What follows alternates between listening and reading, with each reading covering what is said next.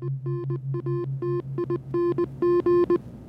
133113, initiating broadcast of Fascinating Nouns in 3, 2, 1. Hello, everyone, and welcome to Fascinating Nouns. Now, if you are listening to this transmission, we are still the galaxy's most trusted source for incredible people, places, things, and ideas. Now, together we arrive at this curious nexus point, and we will explore the strange, unusual, offbeat, bizarre, intriguing, interesting, invigorating, quirky, quaint, quizzical, weird, wild, wacky, the fun, the frivolous, and the fringe, plus all the spaces in between. I am your host, Daniel J. Glenn. So today on the program, I have Carla Valentine. She's the technical curator over at St. Bartholomew's Pathology Museum in the UK, and she's a trailblazer in the death industry. So not only is she organizing and cataloging 100-year-old historic human remain, these specimens of former pathologies, diseases, deformities, things like that in history, she also runs Dead Meat, which is a death industry networking and dating site, as well as she's a recent author of Past Mortems, where she kind of describes her life and how she got into this whole world. And it is just fascinating, the things that she does. She's got her hands in all kinds of pots. No pun intended, because you'll learn that pots are actually the things that, that's where the human remains are preserved. They're called a pot. So that was a really bad joke, a good pun, an okay pun. Let's give it that. But let's get into that, Carla. Thank you for being on the program, by the way. But I want to jump right into this because what you do is so interesting. So you basically repair and preserve historic human remains? That's right, yeah. So they're already preserved. Like a lot of them have been preserved for, 100 or 200 years. And I'm kind of helping them on the journey because, they can become really, covered in mold, the fluids can leak, that kind of thing. So I basically conserve them. That's what I do. I repair and conserve. Well, now, isn't there some kind of, there's a law that, because you guys are a museum, and so some of the stuff is on display there, and you're kind of preserving them. But isn't there a law that if they're a certain amount of years old, anyone can see them, right? Yeah, okay, so in the UK, we're probably the only country that has a kind of government body like this called the Human Tissue Authority. And what they have, I know, and it sounds crazy, right? Like they just go around with guns, right? Yeah, what are you doing with human tissue? But that's what they're called, Human Tissue Authority. They were formed in 2004. And they basically have sort of lots of different laws for different scheduled purposes, of which one might be public display, one might be autopsy, one might be anatomy in medical schools. And the law with public display is that anybody can see the specimens if they're over 100 years old. But if they're under 100 years old, you have to have a public display license. So there's this sort of arbitrary date change, really, from when they can be seen by the public and when they can't. Well, now, if something's under 100 years and you need a license, how do you get a license? You have to pay for it? Do you need permission? How does that work? Yeah, it's a mixture of the two. You pay for it because you obviously have to pay for the Human Tissue Authority to come and vet you in a way. They come and they do, not tests. They kind of come and give you an inspection. There's a lot of paperwork involved. You have to make sure that you have the security measures in place that would allow you to have the public in and obviously not run away with the specimens.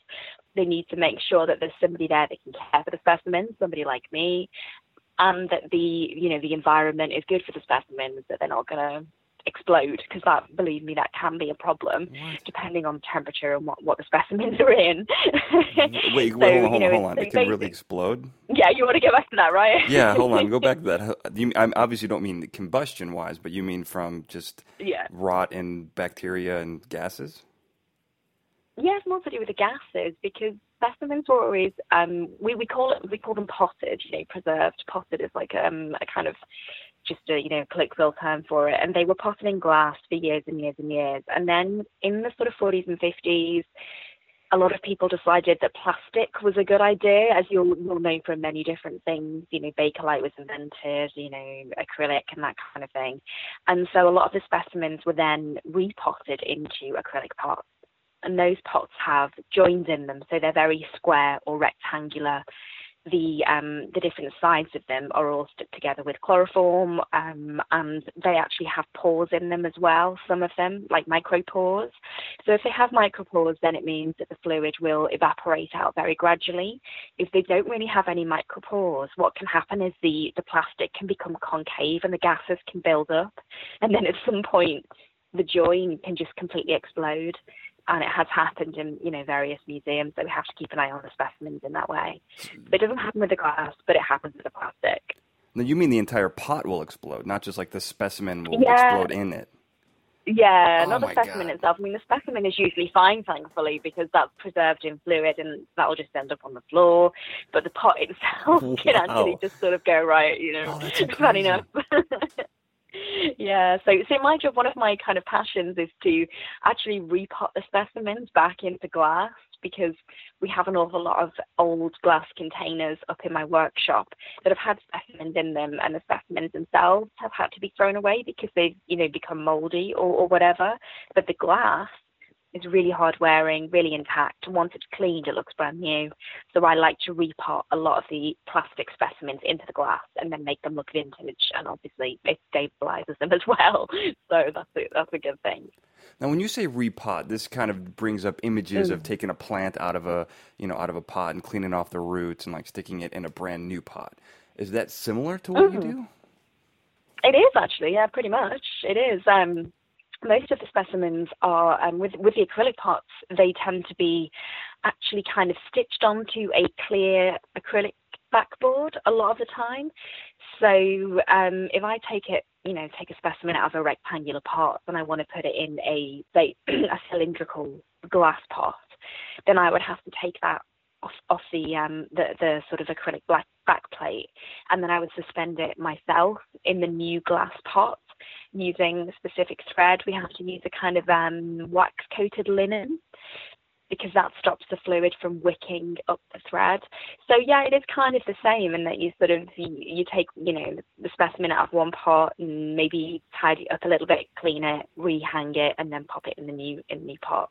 Wow, and you are responsible at your job. So you're the curator at the Pathology Museum at St. Bartholomew's. And is that correct? Yeah. Did I say that, get that mouthful out properly without screwing it up? Yeah, that's right. Yeah, technical curator. Yeah, that's right. So basically the technical is there because it means that I'm actually hands-on with the human remains as opposed to, other type of curatorial work. Right, who just walks around and points at stuff. You're hands-on with the hands. Yeah, I'm hands-on, yeah. Hands-on to the hands, hands-on to the feet, yeah, right. Hands-on to all the different human body parts. And you catalog, conserve, and repair 5,000 specimens? Like, what does the cataloging look like? That's got to be... I imagine you probably find it fun. It sounds super tedious to me. Yeah. No, I mean, it can look tedious because if you're just using an Excel spreadsheet just to kind of write all the different details in, then that's just for me. That's just so I know what's where. But we also have an online catalogue which has photographs of the specimens as well as the information, and the students can use that. But we're also working on one that will go on our website in the end, and that'll be for the general public, and that'll be really interesting because they'll be able to look at photographs of specimens such as Chinese-bound feet, for example, see the specimen from different angles, digitally be able to kind of turn it round, 360 degrees, and then learn all about the history of why Chinese feet were bound and why the specimen's important, really, why we've kept it and where it came from. So there's a few different sort of stages of the cataloguing. Wow. Yeah, I mean, bound feet are some pretty, that's a very interesting cultural phenomenon. Let's get into, I want to get into some of the pathology, the stuff that you have there in a minute, but I want to talk about you for a second, Carla. Let's focus this on you for a second. How in the world did you end up where you are? Well, how did this whole thing, this love and obsession with death start? I don't know, I always just think it's fate, because it was something that I always wanted to do, and it's really difficult to explain that to people, that you're a 7, 8, 9-year-old child and you go, I want to work in a morgue, I want to work with dead bodies, and that's what I want to do, and I never wanted to do anything else. But I think that for some people it's a little bit like a calling, like a priest might have, or a nun, or I don't know, a doctor maybe. It was something that I was interested in from when I was very young, because I was really interested in biology. I started to read when I was about 2 years of age. So when I was 10, I was reading Agatha Christie, Sherlock Holmes, that kind of thing. And I think I just was fascinated by the idea of the human body being a sort of canvas that you could read, the story of what happened to them. And so I knew what I wanted to do, but I didn't know what the job was until I was in my teens. And I realized, I can be a mortician's assistant. So that was where I kind of went into. I did forensics at university and did voluntary work at a mortuary. Well, now that when you had that volunteer work, that wasn't your first time handling a dead body, now was it, Carla? The first time? No, it wasn't. No. Yeah, because I knew what I wanted to do, and I mentioned it in my book, is that when I took a year out, as many people do, and I took a year out to go and work with an embalmer as an embalmer's assistant at a funeral home, and it was there that I really realised that I was absolutely fine with the deceased. I could do the job. I really enjoyed it, and I knew then that that was going to be the pathway for me for the rest of my life, really.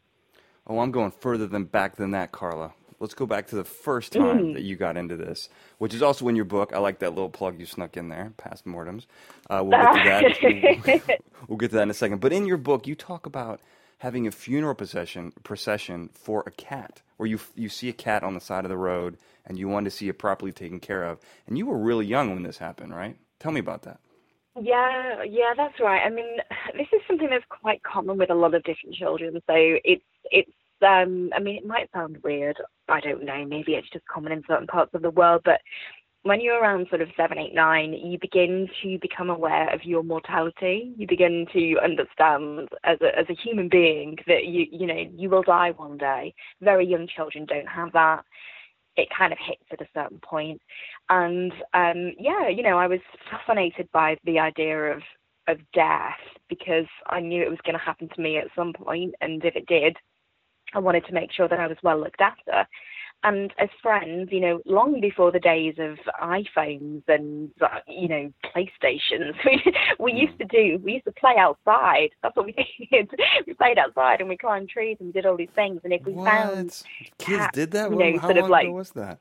Yeah, I know. Tell me, yeah. Back in those days when we used to burn calories. Turn of the century, right? Yeah, what is going on here? Yeah. It actually was a turn of the century. That was like 2000. Oh God, I'll go way back before then. So we'd be out and we'd be playing out in fields, and we'd be in the park, and we'd find dead animals, and we'd find roadkill, cats that have been knocked over, and we me and my friends would give them funerals because it's what we saw on TV and it's what we thought was right to do, and we'd give them funerals, say a few words, and bury them, and that was just something that I guess stuck with me more than it stuck with the other people who then went on to be, teachers and hairdressers and whatever they went on to be. I just stayed on that path. Well, it's kind of interesting because we've evolved as human beings and as animals as well. If you're not a scavenger, you've evolved a sense to kind of repulse that which is dead, especially of your own species. So what always strikes me as interesting is people who do work with dead humans, because we're evolved not to do that. But before I get to that, it's funny because there is another group of people who talk about dead things when they're kids and mess with dead animals, and that's serial killers, Carla. They do the same thing. You didn't go on that path, but they are technically part of the death industry. And you also make this... I suppose you can. They are, right? They're producers. Yeah. I don't think they're being paid for what they do, but yeah. But in a way. But you make this really interesting point in your book, which kind of stuck with me. And you said that there's a very intimate connection between the eviscerator and the evisceratee, which there is a connection there. And I think that in some ways there are some serial killers who do have that kind of connection. It's how they can feel kind of intimate with people. But you're on, that's a pathology, obviously, but you don't have that. Yeah. And I always wonder, like, where does someone know when to walk the right line? It's just, it's kind of interesting to me, like how you went one way and other people go another. Other people go another. Okay, so I can definitely see that comparison, because I think I even kind of make a joke in the book about how my mum was just like happy that I wasn't, you know, going to become a serial killer. So what you're describing is the McDonald triad, which is something that many serial killers will illustrate, and that will be torturing small animals, wetting the bed, starting fires. So that's a classic sign of somebody that's going to become a serial killer. So the difference with me is that I didn't kill any animals. Serial killers will tend to kill animals, whereas we obviously just found dead animals and were fascinated by the fact that they were dead and trying to come to terms with our own mortality. So that's the kind of difference really between what you do as a mortician and what you would do as a serial killer. So there's definitely an intimacy as an eviscerator and evisceratee. And the same way that there's an intimacy between, you know, a pathologist and their patient, or even a plastic surgeon and their patient, because the plastic surgeon may know their patient way more than their other half does, you know, because they see the inside of them. But it's the kind of the motivation behind it that makes it different, you know. A serial killer's motivation for that intimacy is to cause somebody pain, and it's probably the only way that they can get any intimacy. Whereas I, thankfully, have a wonderful fiance who I've been with for 5 years. Right. We get married this year, and I can express my intimacy in a normal human way. So yeah, I think that's the difference, you know, is that that's the only way that they can do it. Whereas with us, it's more an intimacy in terms of how we want to do our job well as a mortician, or, you know, pathology technologist or pathologist. We want to be intimate with our patients because we want to do our job well, and that's really, really important for the family. Well, and I'll tell you, the biggest, you know, the most promising thing that you mentioned in that statement is that you have a fiance and he's still alive. If he wasn't, then we would know that you were a serial killer and that you're just pretending. Oh yeah. Then it would be, yeah. I mean, very sometimes, obvious, you know, I've had my thoughts, but you know, when he doesn't do the dishes, it's you know, I walk a fine line, but no, he's alive and kicking, believe me. Okay, good. I don't need to ask to put him on the phone, right? I will take your word for it. I'll take your word for it for right now. He's actually wax sealing our wedding invitations as we speak. So, you know, it can't be all that bad, right? Yeah, he's going to marry me. Yeah, exactly. So now, so this kind of went on, and so you kind of progressed, and then you became someone who really does autopsies, like someone who, I guess we call them a coroner here, like there are people who work for the state, but you would dissect dead bodies and weigh organs and all that stuff. What's kind of funny is the reason why I could never do this is I watch too many horror movies, and I mean this sincerely. I would genuinely be afraid if one of them opened their eyes, they would come up and grab me. But, no, I would have a genuine fear of that. So I don't think I could ever. I don't think I could even be in a morgue. Oh really? I don't think so. So I wonder, have you watched the film The Autopsy of Jane Doe at all? Then I have not, but I do believe you were a consultant on that, weren't you? I worked on it, yeah, exactly, and a lot of that sort of thing happens. So I just, you know, I wasn't just slipping it in there for the, you know, purposes of advertising, but you know, that is one of those typical films, I suppose, that plays to that fear that you have. But I think, I mean, I suppose you have to think about this from this point of view. I'm coming at this from a scientific point of view because I'm a scientist trained, and I think people forget that because there's an awful lot of people out there now that work in death industries from different angles completely. But I did forensic and biomolecular science at university, and I'm a scientist, and I know that bodies will not wake up simply, you know. Yeah. So for me, I don't have that fear when I'm in a mortuary. I mean, even the idea that cadavers can groan and sit up is an urban legend. Every now and again, you may get the odd slight burp or slight fart, but it's not anything that would make you jump. And sounds so comical, somebody actually. like me who's, well, you know, in a way, but usually you're listening to music. You know, it's like when you have surgery. I mean, I've undergone so many different surgeries, and I've spoken about that, and it doesn't bother me any that I know my surgical team will be listening to the radio while they're doing the surgery, because that's what people do. So you don't tend to notice that kind of thing. So for me, I don't feel unsafe if I'm in a mortuary. I don't think to myself, oh, you know, imagine if I heard banging from the inside of the fridge, because the likelihood is if that happened, it was because a porter got locked in there by mistake. It's not going to be because one of the deceased woke up.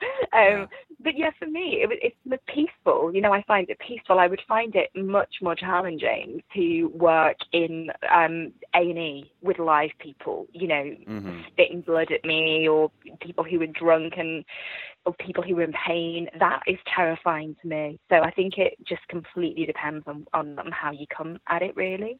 Yeah, sure.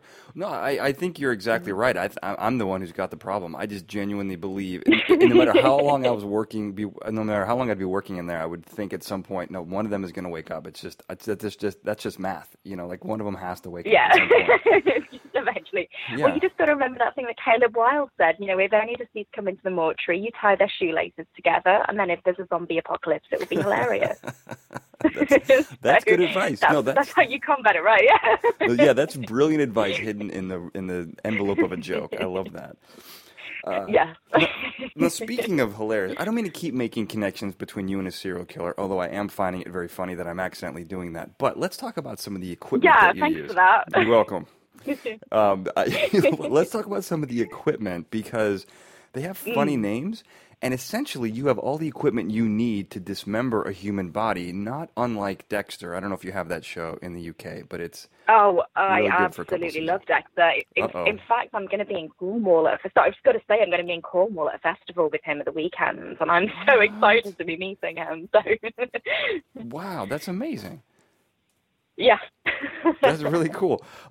So I'm going to give you a couple of these things. You tell me what they're used for, although I'm pretty sure it's in the name. But we have a brain knife, we have rib shears, a skull key, bone nibblers, and I believe what's your scalpel? It's the PM40, which can PM40. Yeah, and that can cut through tin cans, I think, right?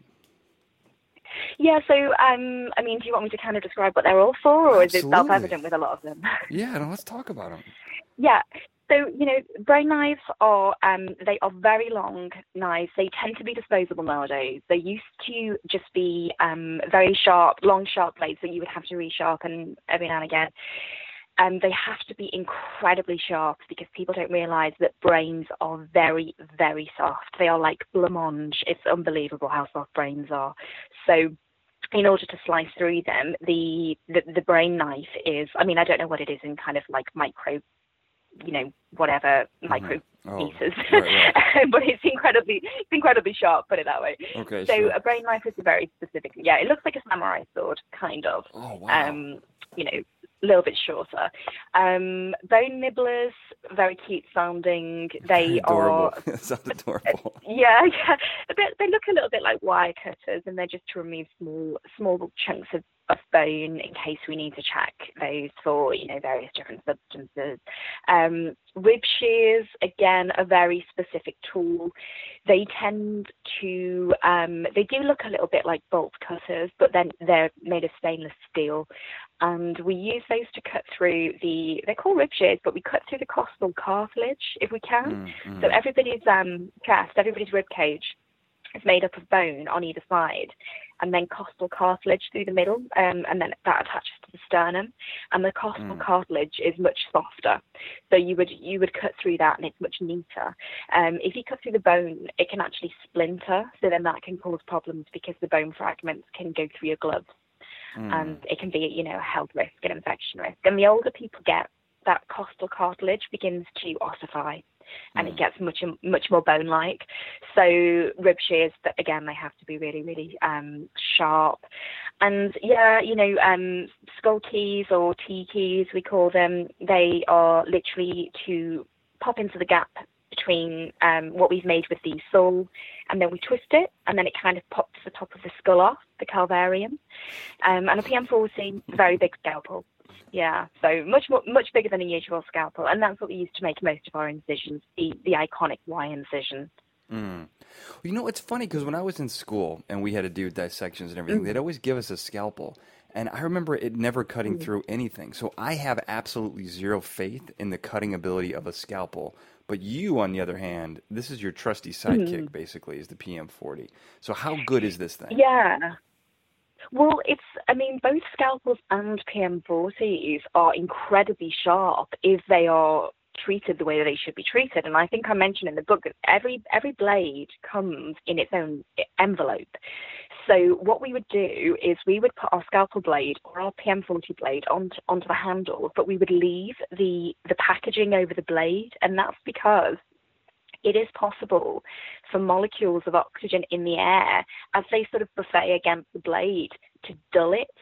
So my sort of sense says to me that the technicians in your labs or whatever weren't sort of expert enough in blade science. And what they were probably doing was removing the sheaths or even reusing older blades. They may have been disinfecting them and reusing them. Mm-hmm. But when they're new, they are dangerous, because even when we wear pairs of gloves, we used to wear 2 pairs of gloves. We'd wear some cut-proof gloves between those 2. And yet a scalpel tip can still penetrate between, all those layers, and it can still give you problems if you're dealing with somebody that has what we would call a high-risk infection, so hepatitis or HIV. So that's how sharp they are. So I don't know what was going on at your school, but yeah, these are tools that are they're meant to go through flesh like a knife through butter, Yeah. So. Yeah, I don't know what was going on. All I know is they weren't particularly sharp. And yeah, I sold knives for a very brief period, and I remember the thing that always stuck with me is that the sharper the knife, the safer it is, actually, because as it gets dull and you're trying to drag it, that's when people get cut and that's when fingers fall off. Yeah, I also like the way that you sold knives, but you're calling me a serial killer. So let's talk about your knife selling. No, I know. But I may have sold them to a serial killer. I don't know. I just, I'm a salesman. I don't care who gets it. Right? Yeah, it's definitely better to have them. The sharper they are, yes, definitely, because you don't want to have to put some force behind them. And one of the most unusual things that we used to get taught in mortuaries is that when you drop a knife, you have to let it fall, because human instinct is to try and catch it. Yeah. And of course, if you do, it's going to just chop your fingers off. And it is one of those instincts that takes a long time for you to get over when you stop working in mortuaries, because you let things go. Now I've got reflexes like a cat. I'm always really surprised. Like, I'll drop a glass, when I'm doing the dishes, and I catch it, and I think, good Lord. There were years when I just would let that drop, because it was what I was trained to do, The glass would just have to hit the floor. I will tell you this, without tooting my own horn, I have incredible elite athlete level reflexes, and I can promise you, my first day in a mortuary, I kind of have butterfingers. I don't know how those two kind of got smashed into the same package, but sometimes I have butterfingers, and I'll drop it, and I guarantee you, within a week, I would lose I'd look like a woodshop teacher. I would have 2 or 3 fingers missing. Promise. Yeah, and a couple of toes missing if you weren't wearing the right boots. Exactly. It's dangerous. Because we have to wear dorsally reinforced boots as well, so they're like, they've got metal over the toes. Yeah, you could lose a lot in a much. You got to be careful. Like, do you have steel toe boots? You have to wear the whole boot is steel? Yeah. Yeah, no, they're dorsal reinforced. So basically, it's just over the toes. They have a metal plate just to ensure that, you don't lose one. That's incredible. That's incredible. So a couple of random facts here. I'm going to go through some stuff that seems out of order, but it's how I have it written down, and I found these concepts very interesting. First of all, you've worked as a TV and film consultant, and you even talk about in the book how annoying you believe that you got to the director because they were doing so many things wrong, and that you required them to do them accurately because that's what you were paid for. So in your expert opinion, how accurate is the movie Weekend at Bernie's? I've never seen it. Oh my goodness, you're killing my joke. Do you know what it's about? You know what the movie's about? No, I think there's something where is there a couple that walk a corpse through somewhere? Is that something that happens in it? I'm so sorry. You didn't tell me there was going to be homework before I did this interview. I just spring it on you. I didn't know. I just wrote it down. I just assumed everyone saw it. I think they're like trying to get some inheritance, and they have to walk around with this dead body and pretend he's alive, but he's dead. And they have to, it's for a weekend, and it's his name's Bernie. That's how they got the title, Weekend at Bernie's. Okay, right, okay, well, I'm going to watch that now. Now that you said that, I'm going to watch it. But I always thought it was like a National Lampoon party-type film. I didn't really know it involved a lot of corpses. Well, it's not like a documentary film. I mean, it's a fiction film. Well, no, but I didn't think so. Yeah, it's not a Werner Herzog movie, but it's very interesting. Just to see like how ridiculous it is. I think you'd have a field day with it. You should watch it. We'll do a follow-up on I Weekend really at Bernie's. did. Yeah. Yes, let's do that. Let's do like basically the 10 sort of myths of Weekend at Bernie's or something. I love it. I love that. That's a great idea. Another concept, it kind of involves TV and film, but you talk about Locard's exchange principle, which is, I'm sure this is shown up in movies, but every touch leaves a trace. Again, if you're a serial killer, you need to start listening up to this because this is how you can get caught. Yeah. Explain that concept to me. Okay, so Locard, it was. They always say every contact leaves a trace. They say it was Locard that first said that. I think it's probably been slightly misquoted, but the idea is that no matter where you go, you're going to leave a trace of you somewhere, and the place that you've gone to will leave a trace on you. And so that's the reason, obviously, why it's very important that scene of crime officers wear the full white suits with the DNA masks and all that kind of thing, which isn't something that you used to see in early episodes of CSI, Definitely where they not. just turn up at crime scenes, with their hair just all over the place and their heels on, So that's the idea. I mean, Dexter, as we've mentioned, kind of, he sort of encapsulates that when he covers everything with plastic wrap, or American Psycho, Patrick Bateman, where he puts his mask on. I don't know, you must have seen that film. I have seen that film. Serial killers, yeah. So, that's the idea of Locard's principle, is that, wherever you go, you're going to leave a trace of you and take some with you. I mean, it's a really interesting concept because it seems obvious, but, as you're talking about, I mean, not only, forget film and TV, but I mean, even police work has improved a million-fold since, the 80s and the 90s. I mean, people were walking around without gloves on, just messing around with crime scenes and doing whatever. I mean, even, and people didn't realize that eventually, DNA was going to be able to be extracted from scenes. And, one of the most incredible things that we've sort of the innovations that we've had is that we can now extract DNA from fingerprints. So, many years ago, when people committed crime and left their fingerprints there, they didn't know that their DNA was going to be able to get, possibly taken from there. We've come on leaps and bounds. But the interesting thing about forensic science is that Arthur Conan Doyle and Agatha Christie kind of discussed forensic science in their fictional books before it was actually a reality, and I think that's what's so interesting about forensics. They kind of they mention it. Sherlock Holmes, for example, talks about the different types of tobacco and where they come from in the world and how he can use that to pinpoint somebody, and that's a long time before people were actually doing that within forensic laboratories. So it's a really fascinating topic, and I think that's obviously why I was so interested in it as a child. Wow, oh, that makes a lot of sense. It was kind of the seed was planted, and then it grew as you grew with the technology and innovation. So weirdly, it was some of the most basic forensic science was happening at the time, and then you had these people writing fictional books and going, I'll make this up and imagine this happens. And nowadays, those things are actually happening. So it is fantastic to kind of follow the progress of forensics and see how far we've come. It is. That's real. I had no idea. Now let's talk about. So you just exploded me with knowledge here. Let's talk about two explosions in your history. Okay. We're gonna hit the first one, which is. I didn't know. This is just a very the small little tidbit I took from your book, which is that pacemakers, if they're not removed, will explode in a crematorium.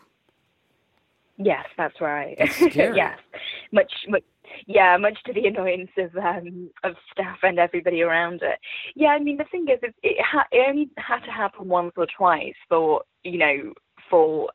legislation to come about, in which we would remove the pacemakers, or the undertakers would remove the pacemakers. So that is something that's probably been around since the late 70s. We've removed pacemakers.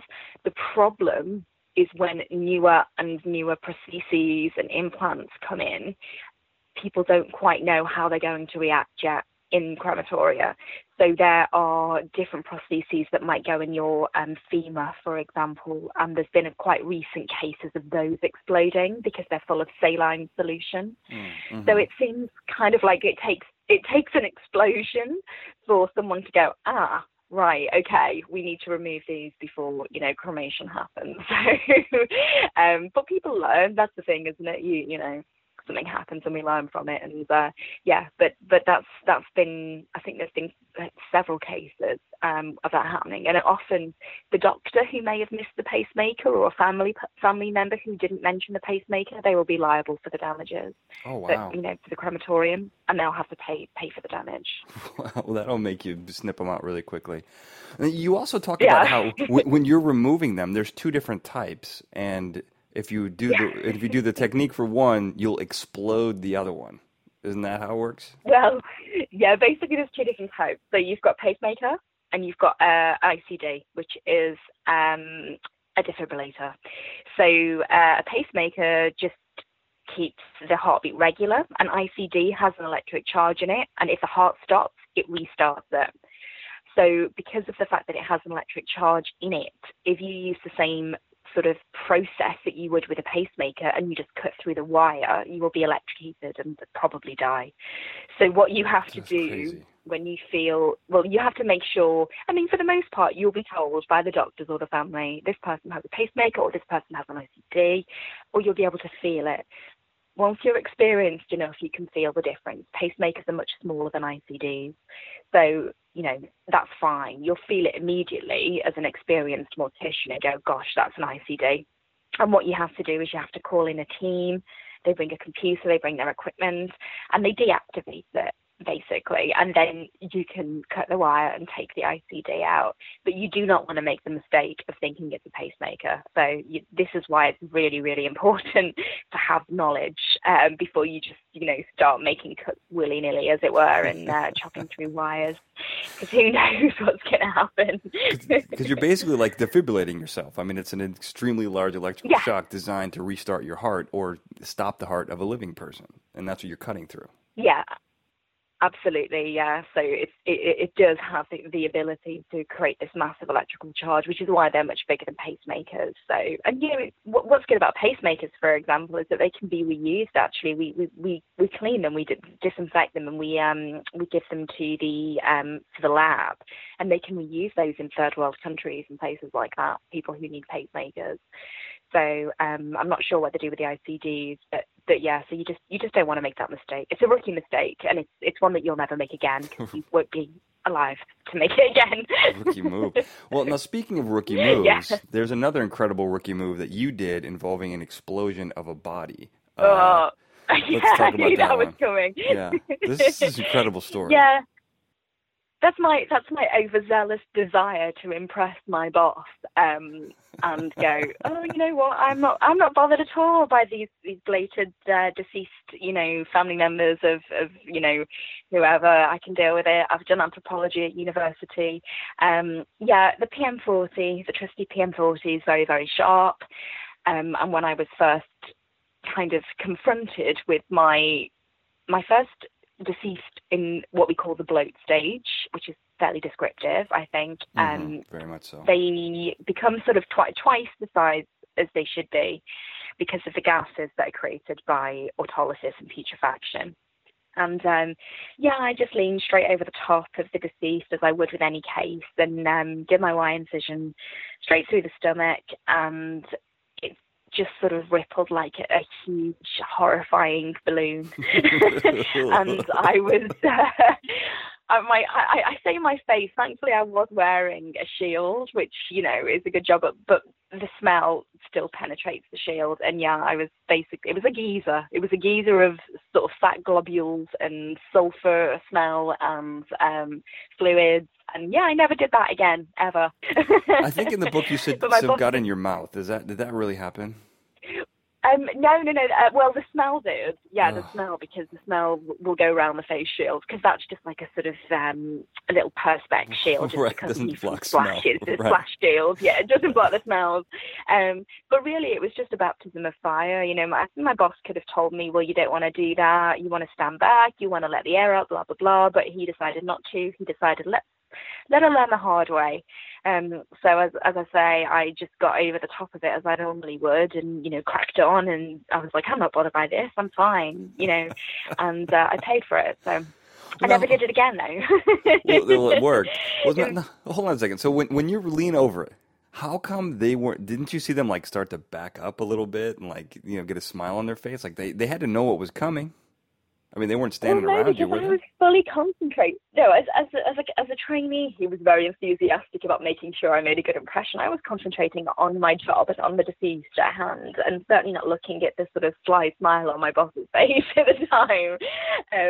But live and learn. It's one of those things, isn't it? I suppose. Like I say, it was a much better way to tell me not to do it than to actually use words, because I'll never forget the smell or the sensation, and I never did it again. So. I can hear it in your voice. Your voice cracked a little bit when you said that. Yeah, the memories are still there. The trauma will never go. 10 years of therapy. Yeah, you'll get there. But it sounds horrific. Now let's get into some of the pathologies that you work with on a daily basis, because you really get hands on with some pretty interesting stuff.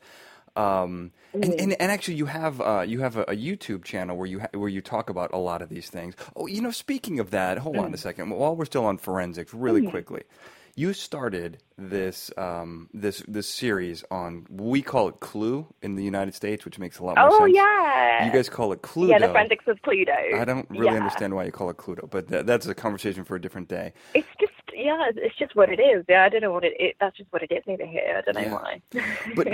but you started doing this, and I loved the first episode, and like that was it. There should be 5 more. What happened? I know. It's because it's so crazy. I don't think people really realise how much hard work it can be to do YouTube videos, as well as do a full-time job, as well as, I'm in the middle of a master's at the moment as well, so I've got a dissertation to write. And then I was writing the book too.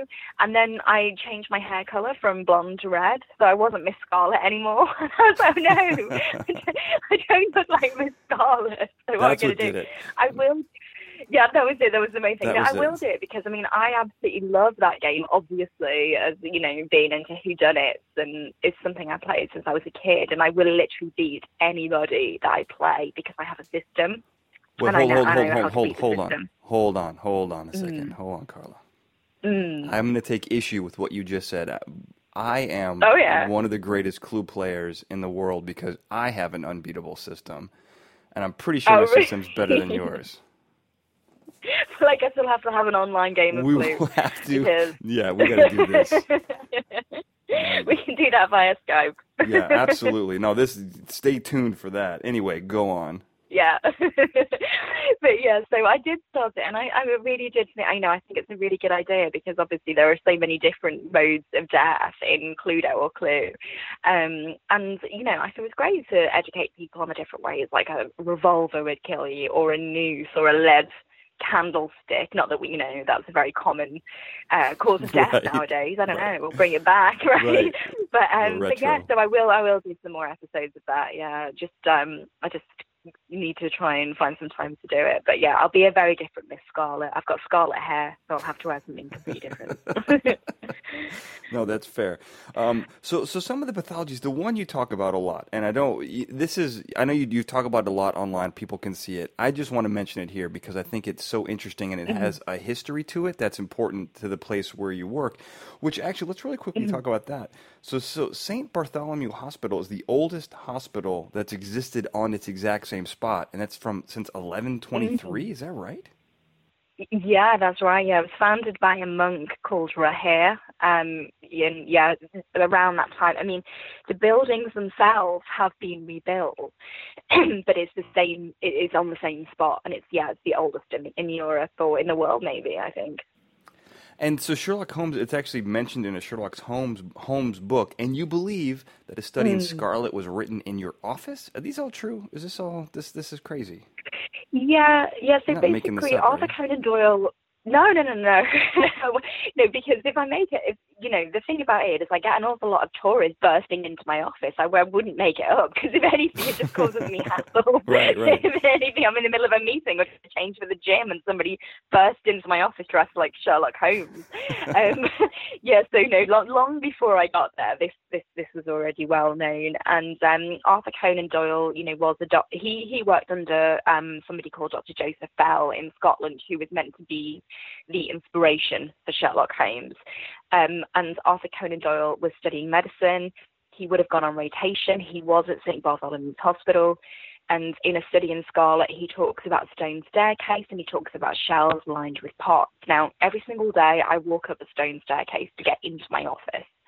So my office, the curator's office, used to have a plaque on the wall, which basically said all this, and that Arthur Conan Doyle would have written Study in Scarlet here, not anything else, because he was Scottish, so he probably wrote the rest of it in Scotland.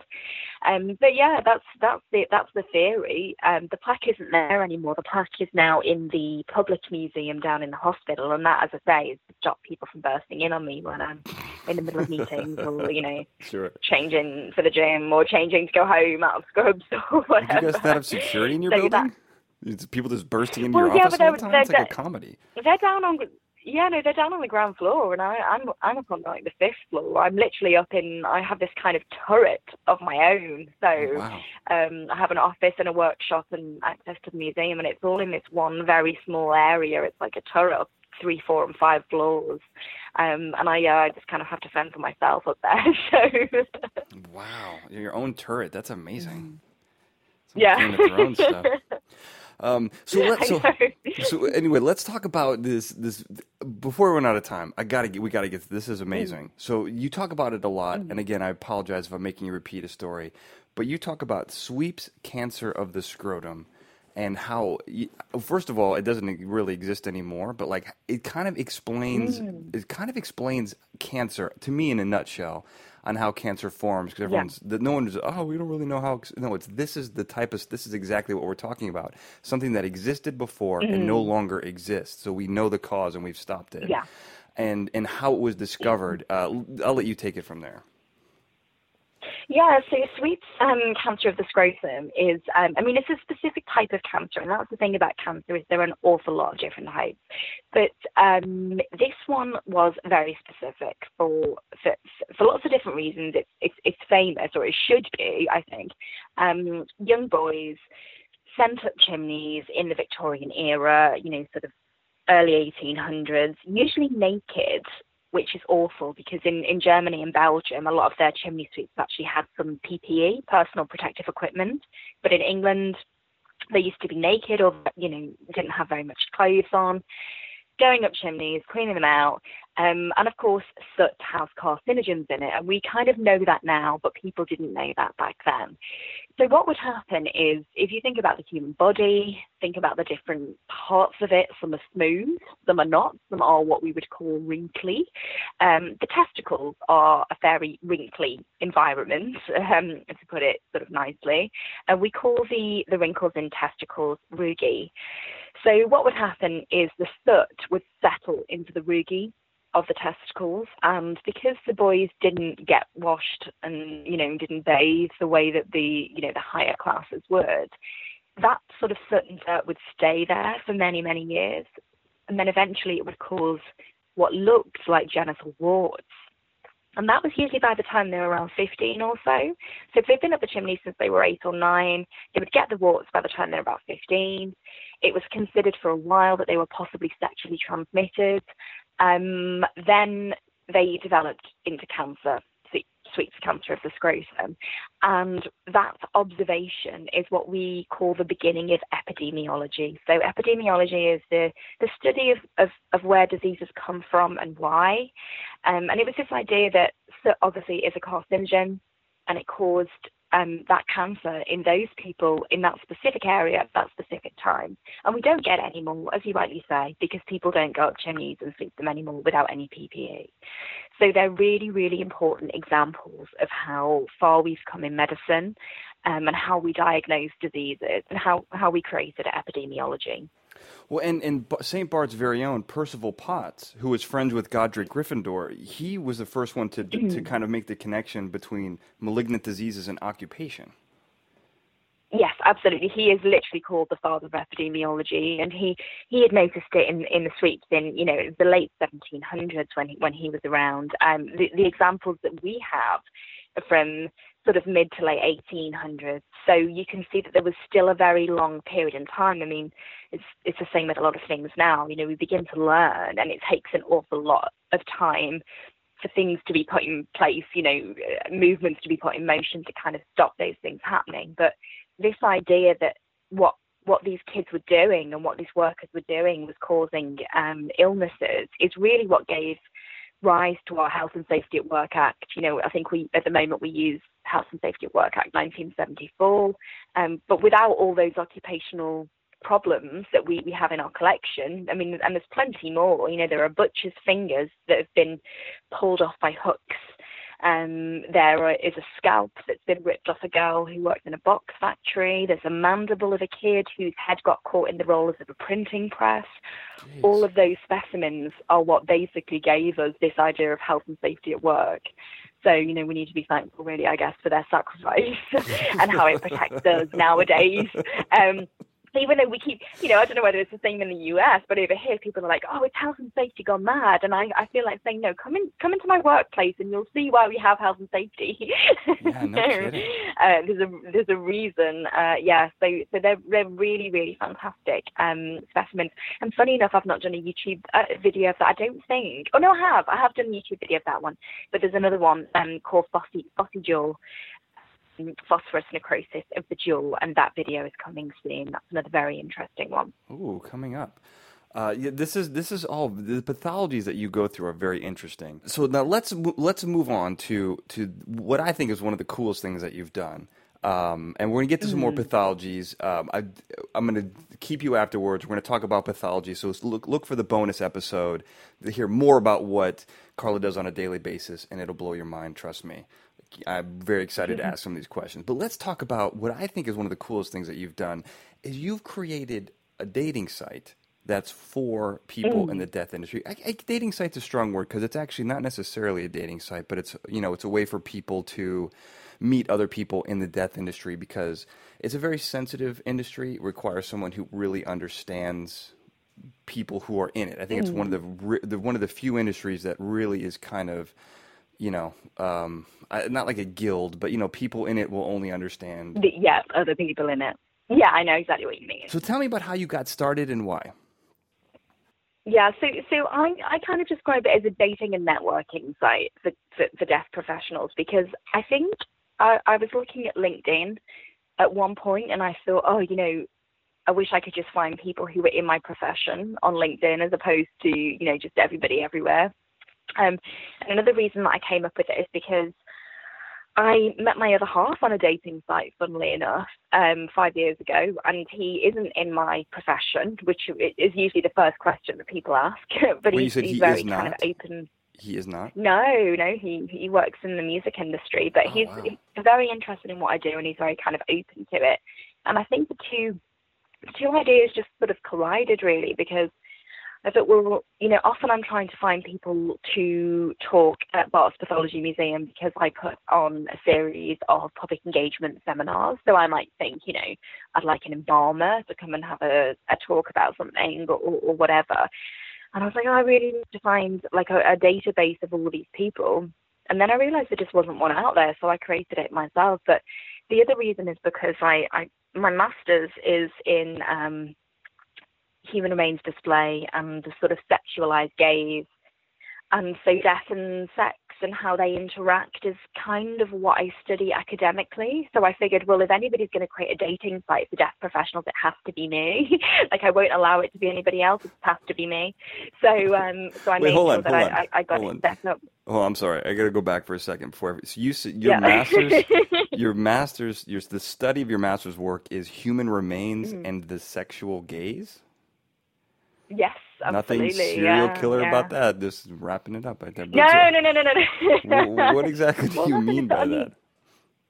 Well, you can take this back to, we can talk about the 1700s, wax anatomical Venuses, very beautiful wax creations. You must have seen them. They have long human hair. They wear pearls, they wear tiaras, and yet their abdomens are open as if they've had an autopsy, and all of the organs are made out of wax. And medical students used to use them to kind of learn their anatomy. And they even used to have pubic hair and that sort of thing. But there's this question as to why they have to look very sexualized if they are to be educational tools. Then when you move to the 1800s, we used to have anatomy museums that were open to the public. They were then closed down by the Obscene Publications Act because doctors thought that the general public shouldn't see things like genitals, things like syphilis and other sexually transmitted diseases. And even now, Gunther von Hagens, many people are familiar with him. There was a lot of controversy with his display of human remains, but more so when he puts them in sexual poses. So my master's is to actually go through 300 years worth of the sort of problems between displaying human remains and our sexualized gaze. Does that make more sense? Yeah, sure. Yeah, that makes more sense. Well, when you read my dissertation, it will make more sense. Sure. Well, because it just raised about 300 more questions. But the yes, moral exactly, the moral of the story is you wouldn't let anyone else create a dating site about the death industry. You had to do it. I like that. I like that mentality. It had to be me because that's what that's what my whole blog is about. It's all about the different connections between sex and death, and there are thousands of them. I'm not crazy. And Freud even talks about them. Everybody knows about the libido, which is the life force, the sex force. People don't know on the other side of the coin we have the mortido, which is the death drive. So there is an awful lot of kind of crossover between sex and death.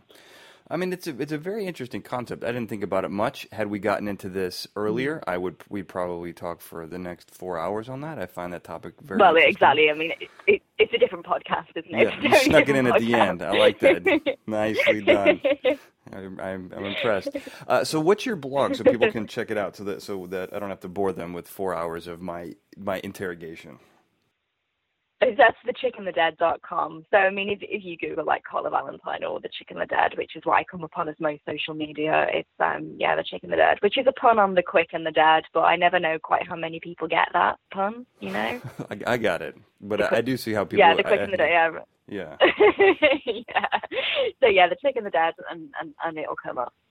So that's the blog. Now, you also have a book, this is Past Mortems. And it's out, correct? Past Mortems in the UK. Yeah, Past Mortems in the UK. And for American audiences, it's got a different cover, and it's called The Chicken the Dead again. So it's the same book, but two different covers. Well, so how come you went with two different? Is that market research? Just decided that Americans needed to have it dumbed down. Yeah, it's just what the publishers decide. You sort of sell the book to a different audience, and then they decide how they're going to market it. So, but I know a lot of people prefer the Past Mortems cover, but it just depends really. It's hard to say. So, but yeah, it's the same book because a lot of people think I wrote two books, and I'm like, good grief, no, not in the amount of time. I'm still promoting the book. So yeah. So The Chicken the Dead is the US book. And you have YouTube, you're on Twitter, you have Instagram accounts, and you also have an Instagram account for the Pathology Museum, correct? Called Remains to be Seen. Another pun. That's right. Yeah. So that's for my research really. It's what helps me with my sort of talking in my essays and my dissertation for my master's, because my master's is all about exhibiting the body, and so I'll post different pictures, whether it's things that I'm working on or things that I've seen in the news.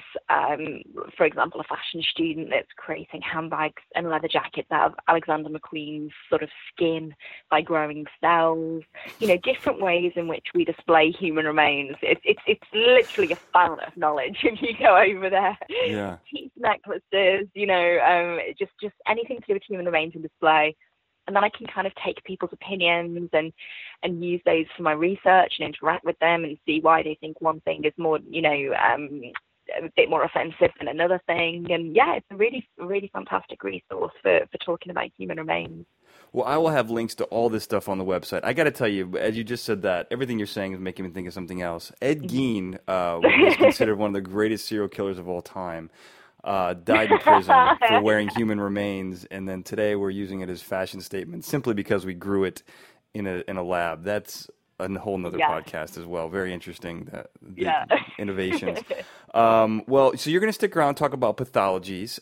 So please listen to that bonus episode. But for now, I'm going to say thank you for being on the program today. This has been extremely educational. Thank you. Thanks for having me. And I want to thank everyone for listening. Have a good night.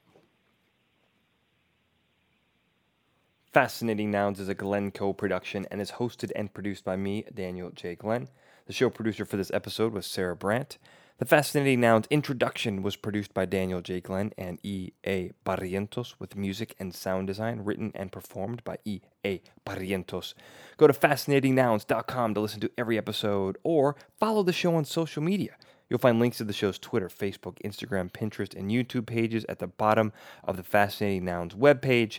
And you can also subscribe to my very witty newsletter in which I will tell you about upcoming guests, upcoming projects. And if you don't want to miss an episode, subscribe on iTunes, Stitcher, and now Google Play. And if you like this, you'll like the other things that I do. All of my projects can be found on danieljglenn.com.